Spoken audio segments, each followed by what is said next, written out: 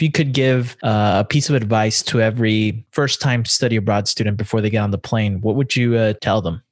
Make the most of it, I guess. Make the most of it. Don't be too hungover and just roll with the fact that it's like, you know what, I'm scared. I'm a little bit, sort of homesick or burned out on this. And then eventually you'll get to a place where it will totally be worth your while.